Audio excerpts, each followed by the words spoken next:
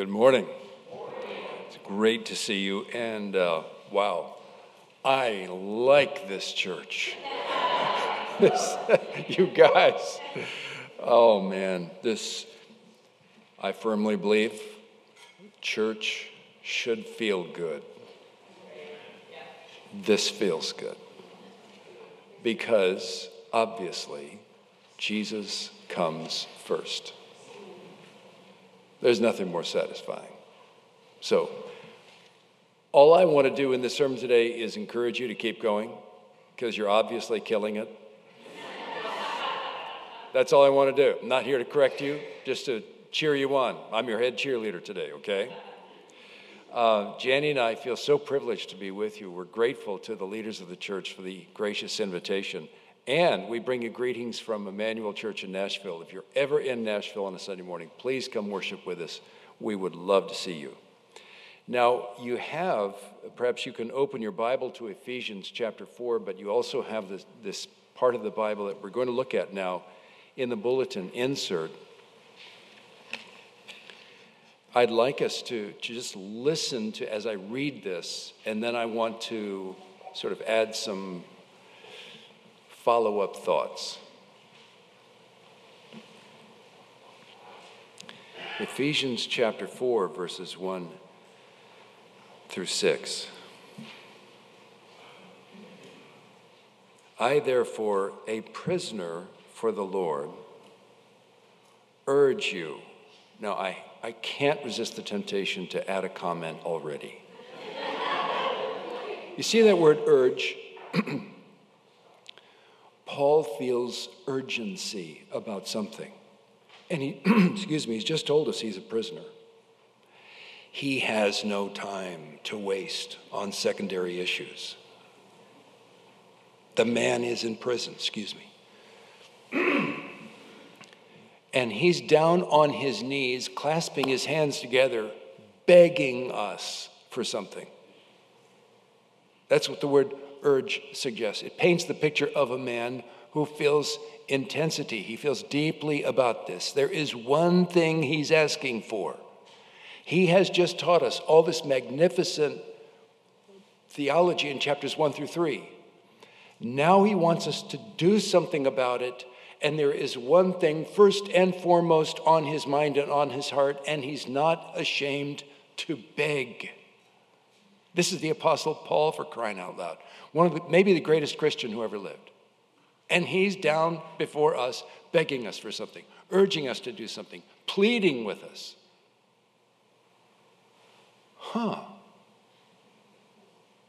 So whatever is going to follow the rest of the passage, this really matters, right?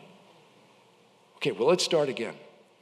I, therefore, a prisoner for the Lord, urge you to walk in a manner worthy of the calling to which you have been called, with all humility and gentleness, with patience, bearing with one another in love, eager, that's a strong word, we'll come back to that, eager to maintain the unity of the Spirit in the bond of peace.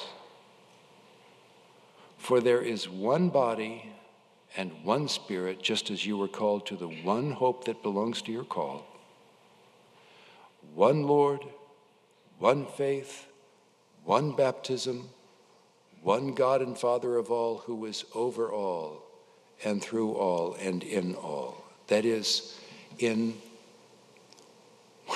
we might say in y'all.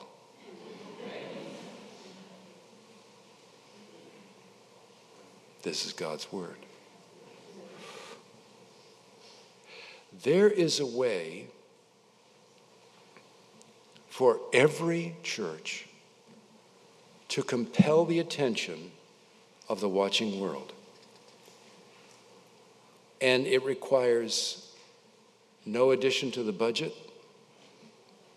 no change in the bylaws, no denominational realignment. Every church as it is can become wonderfully captivating. Not by changing anything, but by allowing its already established beliefs, like Ephesians chapters 1 through 3, who's going to argue with this? Allowing those beliefs, those doctrines, those teachings, that theology, allowing that to have its true and intended authority among us. The doctrine of the gospel was never meant to hang in midair as a mere abstraction. That doctrine creates a whole new community, in fact, a new kind of community in a world of rage and division. A community set apart, marked by beauty. And beauty turns heads wherever it appears. The good news that a Savior has come includes the good news of what he came to do. And Jesus did not come just to save some isolated individuals, somebody over here, somebody over there. He came to save individuals and gather us together into this new community, to create a new kind of community in this world, so that this church, for example, like Emmanuel in Nashville, like every healthy church, this church not only proclaims the gospel, this church is a part of the gospel. The Bible says in Ephesians chapter 5, Christ loved the church. In fact, even more, this church embodies the gospel. This church incarnates the beliefs. This church makes visible that this church makes it feel like Jesus has come to town. What could be greater than that? Gospel doctrine creates gospel culture. And we see it right here in this passage. The unity of God's people, verses 1 through 3, points to the unity of God himself, verses 4 through 6. Or we can think backwards.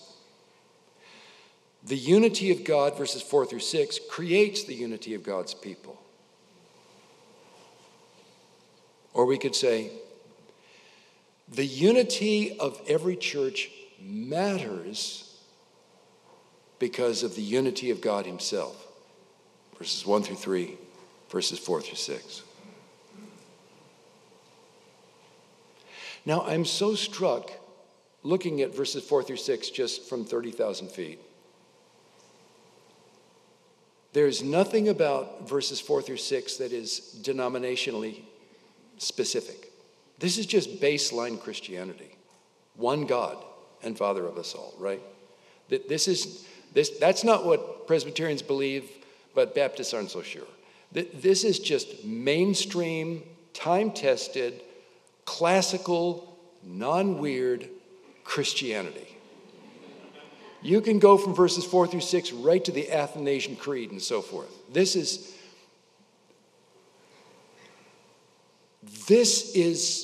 Christianity. Therefore, there's nothing optional about verses 1 through 3. That too simply is Christianity.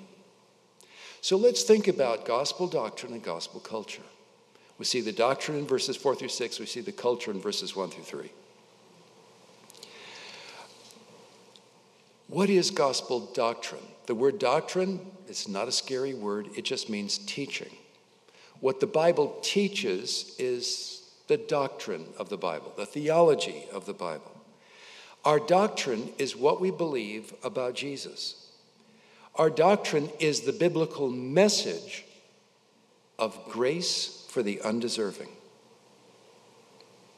Our doctrine, it's our beliefs.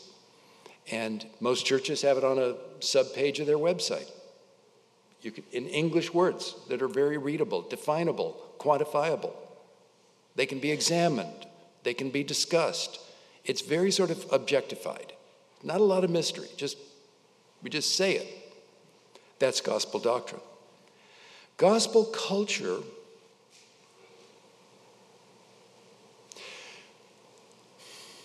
it's what we embody together as a church. Doctrine is beliefs, culture is an experience. It's the ongoing experience of God's grace for the undeserving. So coming into a healthy church like this, I'm hearing, I've already heard it multiple times, the message of God's grace for the undeserving, and walking it among you, I am experiencing grace for the undeserving. I know who I am. I don't belong here. I mean, I don't want you to get worried. I love my wife, and I believe the Bible, and there's no hidden thing going on. But if my thoughts and feelings from this past week were projected up on that screen, you wouldn't like me anymore. And if yours were, I wouldn't like you anymore. I mean, y'all, we're a mess. But we're his mess. And we all know that. And that awareness, when we walk in and everybody is aware of that, man, it just feels good. It's just like, oh my goodness, I exhale, I realize I belong. In a world like this, I walk into this place on a Sunday morning and immediately I sense, for crying out loud, I finally belong. That's gospel culture. We're talking about, and gospel doctrine creates that gospel culture. We've already heard it and experienced in this service. Gospel culture is a matter of the relationships, the vibe, the intangibles, the feel. That's what culture is. The tone, the priorities, the aroma, I don't know how else to say it, the honesty, the freedom, the gentleness, the humility, the cheerfulness, the total human reality of a church, defined and sweetened and transformed by the gospel. So we have beliefs about Jesus, and we have an ongoing experience of Jesus by being a healthy church together. Now, why does that matter? It matters. I found a photograph on the internet from the 1920s, somewhere in our country. It's a photograph of the interior of a church, and there's the pulpit, there's the pastor, and there it looks like maybe there's a choir seated behind the pastor up on the podium. And there's a banner up behind the pastor at the front of the church, Jesus saves. So I look at that photograph and I'm thinking, okay, I know something about their doctrine, their theology. They believe Jesus saves. That's right from the Bible. Yay, we're doing well so far. Now, then I look again at the photograph and I notice something else. Standing across the front of the church right down here are a bunch of Klansmen in their white outfits.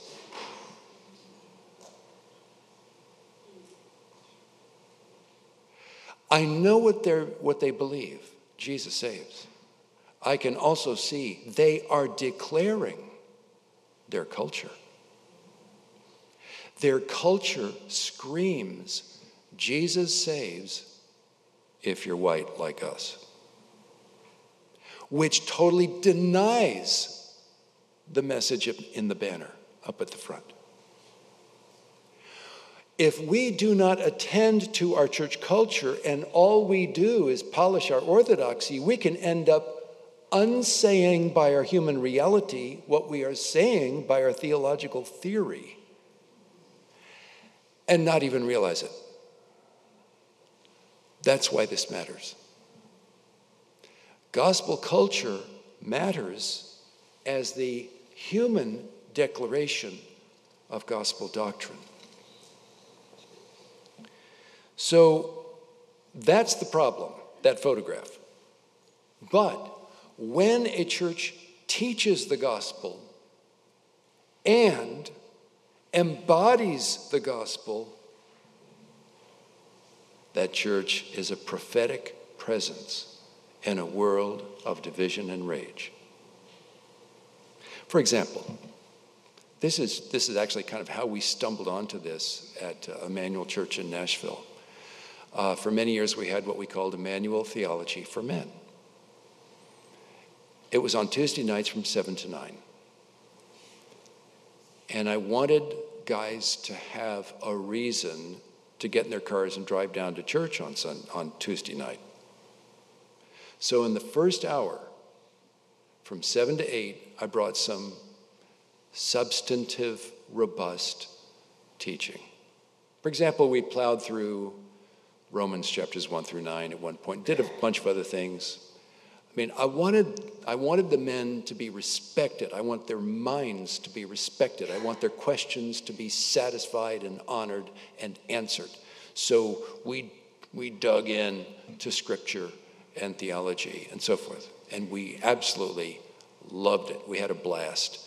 And we all sat in a great big circle, so it was highly interactive. And I told the guys, look, if you don't interrupt me, I'm going to feel really awkward. So and I said, the harder the question, the better.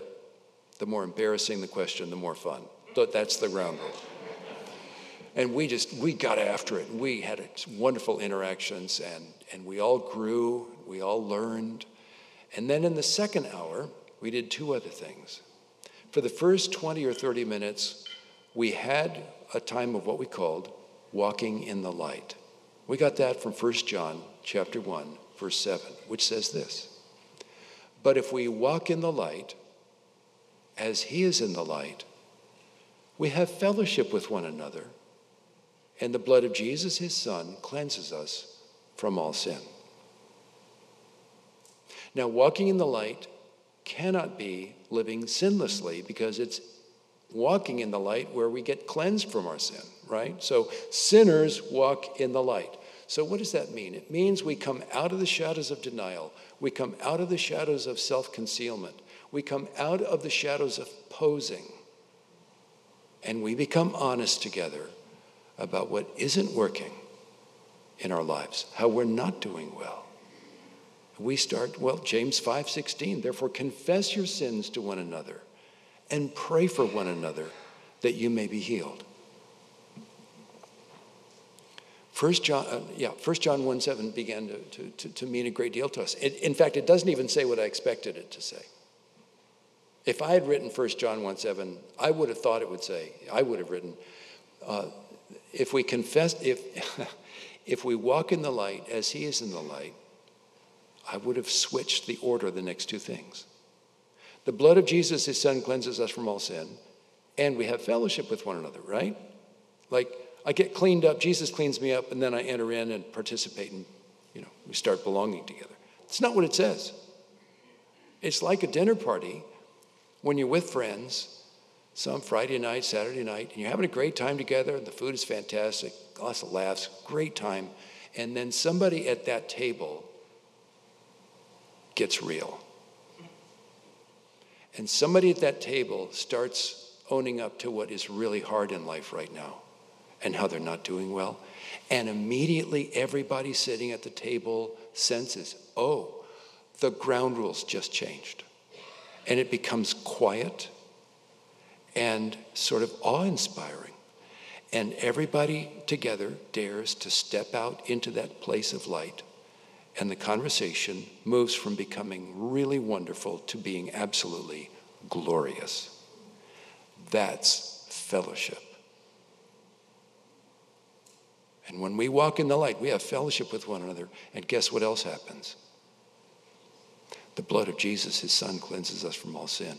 We start getting traction in feeling forgiven and getting free together in that fellowship.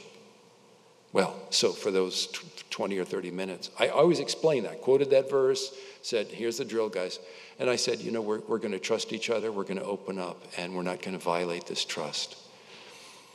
So we usually broke up into groups of two guys. One guy would say, okay, here's how I've not done well this past week since last Tuesday night. Here's how I've messed up. And the other guy would say, okay, well, didn't try to fix him, didn't even advise him necessarily, just say, okay, well, let's pray. He would pray for him, put his hand on his shoulder and pray for him. Then they'd turn it around. And it took time. It took 20 or 30 minutes to just put right out on the table some things that are hard to talk about. Man, it was wonderful. It was wonderful. It was gospel culture. And then in the last 20 or 30 minutes, we went to Romans 12:10. Outdo one another in showing honor. It doesn't say honor one another. It says outdo one another in showing honor. This is competitive and everybody wins. So snarky put-downs, undermining, slander, and so forth became unthinkable among us. And what we did, okay, we said we're going to honor one another cheerfully, confidently, right out loud. So this, we wouldn't break up in twos. This was all of us back together again.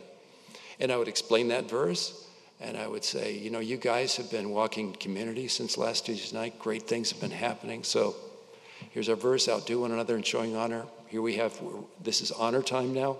Who's first? And hands would go up. And one guy might say, okay, Jim, I want to honor you. This is right in front of everybody. And it stopped feeling weird after about 30 seconds, the first time we started doing this.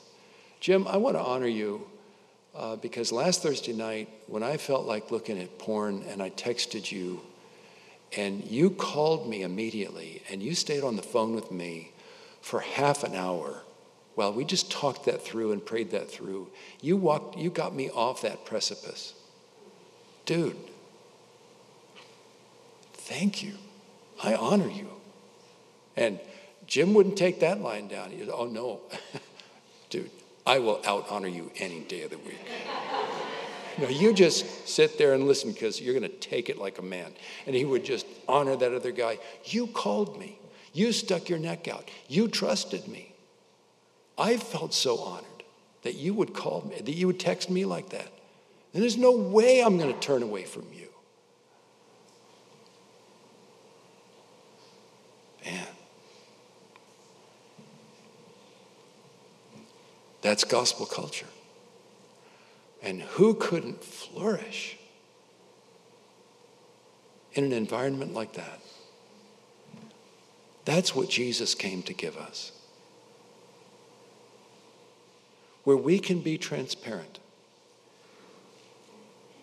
And no one is shamed and cornered and ridiculed, belittled, made an example of. But all of us as sinners bow down before the Savior and experience with reverence, wonder, and gratitude what it really feels like to be saved together as a community. It's wonderful. So we're talking about gospel culture is a quality of community. And it's what we see right here in verses 1 through 3. I, therefore, a prisoner for the Lord, urge you to walk in a manner worthy of the calling with which you've been called. With all, here's what it looks like. Here's what gospel culture looks like. With all, I'm struck by the word all. I think that's there because who of us is opposed to humility, right? Principially, theoretically, I'm all for it until I actually have to exercise it. Then I find an escape clause. Then I find some reason why, well, this time the Lord will understand because I got to look out for myself and so forth. So he put the word all there because he knows how Ray Ortlund thinks. Maybe you too. With all humility, it just never stops being relevant. And gentleness, with patience, bearing with one another in love, eager to maintain the unity of the Spirit in the bond of peace. Some Christians seem to be trying to prove how serious they are as Christians by showing how mean they can be. But I'm looking at this to walk in a manner worthy of the calling with which you've been called. Paul, he's not saying, here's something you have to settle for, but the exact opposite. Here's something to live up to, the calling. Let's live worthy of this high and holy calling. This is not unserious, frothy, optional Christianity for highly relational people, extroverts, who probably aren't theologically serious anyway. This is the high calling we have to reach for by faith and repentance and live up to. This is big deal, serious Christianity. This is legit Christianity. What does it look like? 1, humility. The opposite of big dealness. The opposite of self-importance, a spirit of self-assurance. Now, interestingly enough, the classical authors, the classical Greek authors of Paul's day, used this very word, translated humility. They sneered at it. Humility was not admired. It was considered servile. It was considered low and contemptible. It was not respected. It was despised. If you want to be a loser, be like that. And today, humility is despised. What was that song, darling, when we were little children? Excuse me for a moment. I'm going to be ridiculous for just a moment. A sunbeam, Jesus wants me for a sunbeam. Did anybody sing that in Sunday school in the 50s? Okay. Here's what the world, a doormat, Jesus wants me for a doormat. See, that's how the world thinks. Like, I am so not going to be a doormat for anybody. Jesus, our Lord, set a new tone entirely. John's Gospel, chapter 13. None of the disciples wanted to get down and do the dirty work of foot washing, and Jesus said, well, I'll be glad to. There was no depth he would not stoop to. He didn't stand on ceremony. He said to them in that very moment, you call me teacher and Lord, and so I am. He knew who he was. He knew the authority he had, and he did not apologize for it, and he got down and washed their feet. So, now we know how to live. If being a doormat is not beneath Jesus, how can it be beneath us? All humility. That's radically countercultural. But that's who the Lord wants us to be. All humility. Secondly, gentleness. Gentleness. As opposed to pushiness. As opposed to touchiness. Gentleness is strength under control. It is voluntary self-restraint. If we want to see the opposite of restraint and gentleness and meekness, all we have to do is look at Twitter, which is explosive, easily detonated, finger-pointing, harsh. We don't do that, guys. Jesus has come and drawn us into not just a new community, a new kind of community. Thirdly, patience, as opposed to pressure, crisis.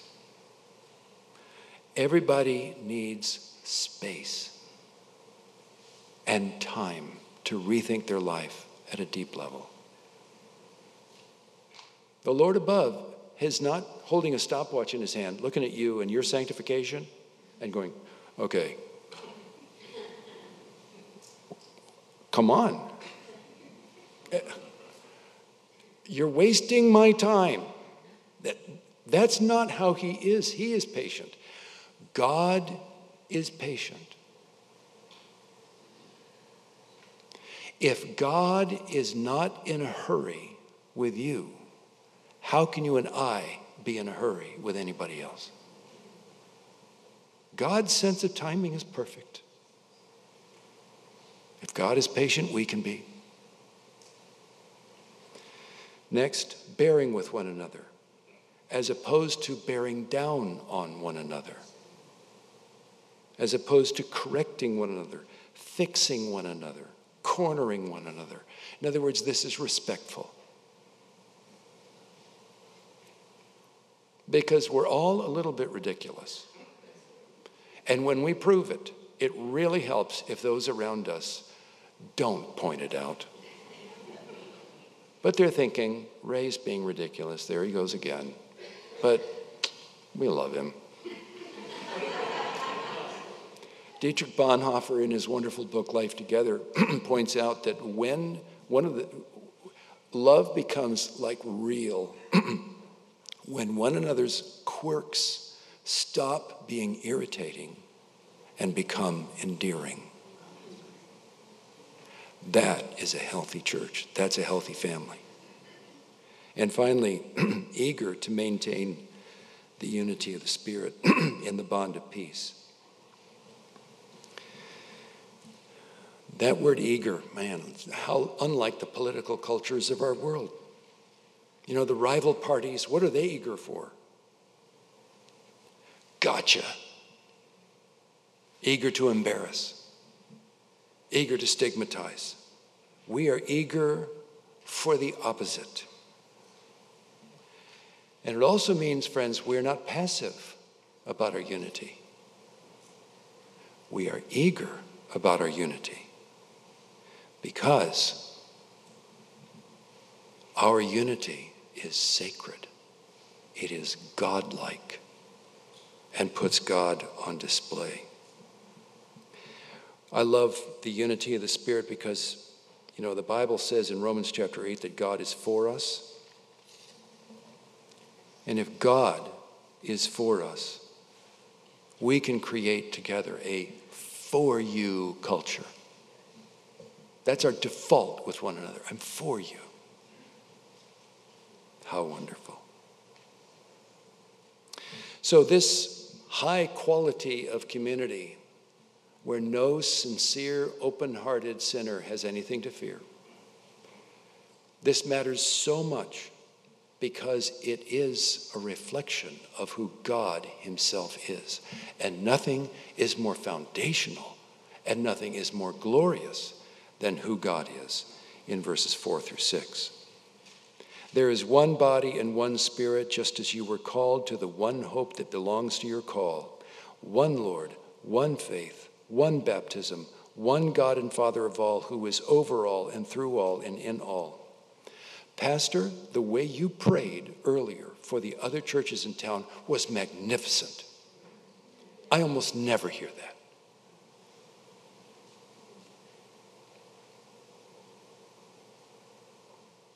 Was that not noble and reflective of the heart of Christ? To hear the pastor lift up and care about other churches in town who are not rivals, but allies.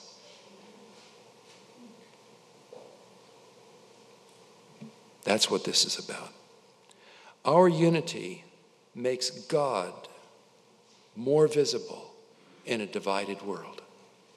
Our unity makes it easier for people to believe in God in a world of rage. But relationally brittle, divisive, fragile Christianity is in fact settling for a low standard, an unbiblical standard. And you know, there's also a wonderful objection that can be raised at this point. One Lord, one faith, one baptism, and so forth. We are making a bold claim, we Christians, on the basis of this passage and many others. We're saying there is only one true God. We're saying there's only one true religion. And we love this claim. We are not apologizing for this claim because the exclusivity of Christ is the only true inclusivity, the only true universality. Everyone who is in Christ is in. Everyone who is in Christ belongs. Everyone who is in Christ is legit. All anyone needs to belong to the body of Christ is Christ and nothing more. So we want to be careful not to insert our own preferences as if they were conditions of Christianity. They might be arguable as temporary strategies for missional advancement and so forth, but we know the difference between strategies for missional advancement and belonging in the body of Christ because of the unity of the Godhead. You can be a good Christian, a fully kosher Christian, and be black or white or tattooed or conservative or whatever. Only Christianity says there is one body with many members, each one unique, which is the very place that Paul goes next. And everybody belongs. Because all we need is the Lord. Now maybe you, some of us this morning, maybe you don't feel that you belong. Maybe you feel like you're kind of like on the outside looking in. Maybe you're thinking, I couldn't belong to this community because I'm too damaged. I mean, if anybody knew. I have so many regrets. But all you need to belong is Christ. Or you might be thinking, I don't belong because, my politics is just out there. Maybe. But all you need to belong is Christ. Or maybe you're thinking, I couldn't belong because my sexuality is a mess. Maybe. But all you need to belong is Christ. Or maybe you're thinking, I couldn't belong because, honestly, what could I contribute? But all you need to belong is Christ. Life together in a healthy church like this one, it works. Because everyone is damaged. Everyone is a mess. And so forth. And Jesus alone is enough to pull us together. He makes it work in his all-sufficiency. If there really is only one God revealed in Jesus, then he is big enough to include you and me and every other damaged mess who's willing to fall into his arms and just be loved on terms of grace for a change. Jesus said, "Come to me, all who labor and are heavy laden, and I will give you rest." Resting in him together is how we roll. Resting in him is where humility, gentleness, patience, bearing with one another, and eagerly maintaining our unity, resting in him is where beauty comes from. It's your beauty And beauty turns heads. Just keep going, guys. You're doing really well. God be praised. Well, let's thank the Lord.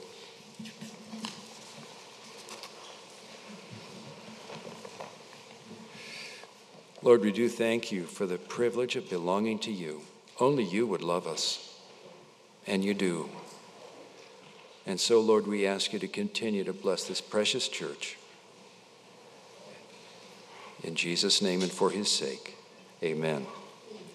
So just as he has gathered us here to love on us and to form us as a community of love, he sends us now into the world in which he loves, the world that he loves, to go in our love to show the truth of his love to the world. And we can go in all humility and gentleness and patience, not pushiness, not bearing down on others, but bearing with them, because of the promise of this benediction, that whatever happens in your life this week, it's not up to you. It doesn't come from you. You don't have to make it happen. He promises to make it happen in his grace. So receive these words of benediction. Ray, thank you for your ministry among us, and Jana, you too, among us this weekend. We're so grateful to have you. It's been a great weekend. I interrupted myself there, but I just wanted to say that. It's okay. I didn't want to go without saying that, but receive the benediction. May the Lord bless you and keep you. May the Lord make his face shine upon you and be gracious to you. May the Lord turn his face towards you and give you his peace, both now and forevermore. Amen. God bless you. Go in his peace.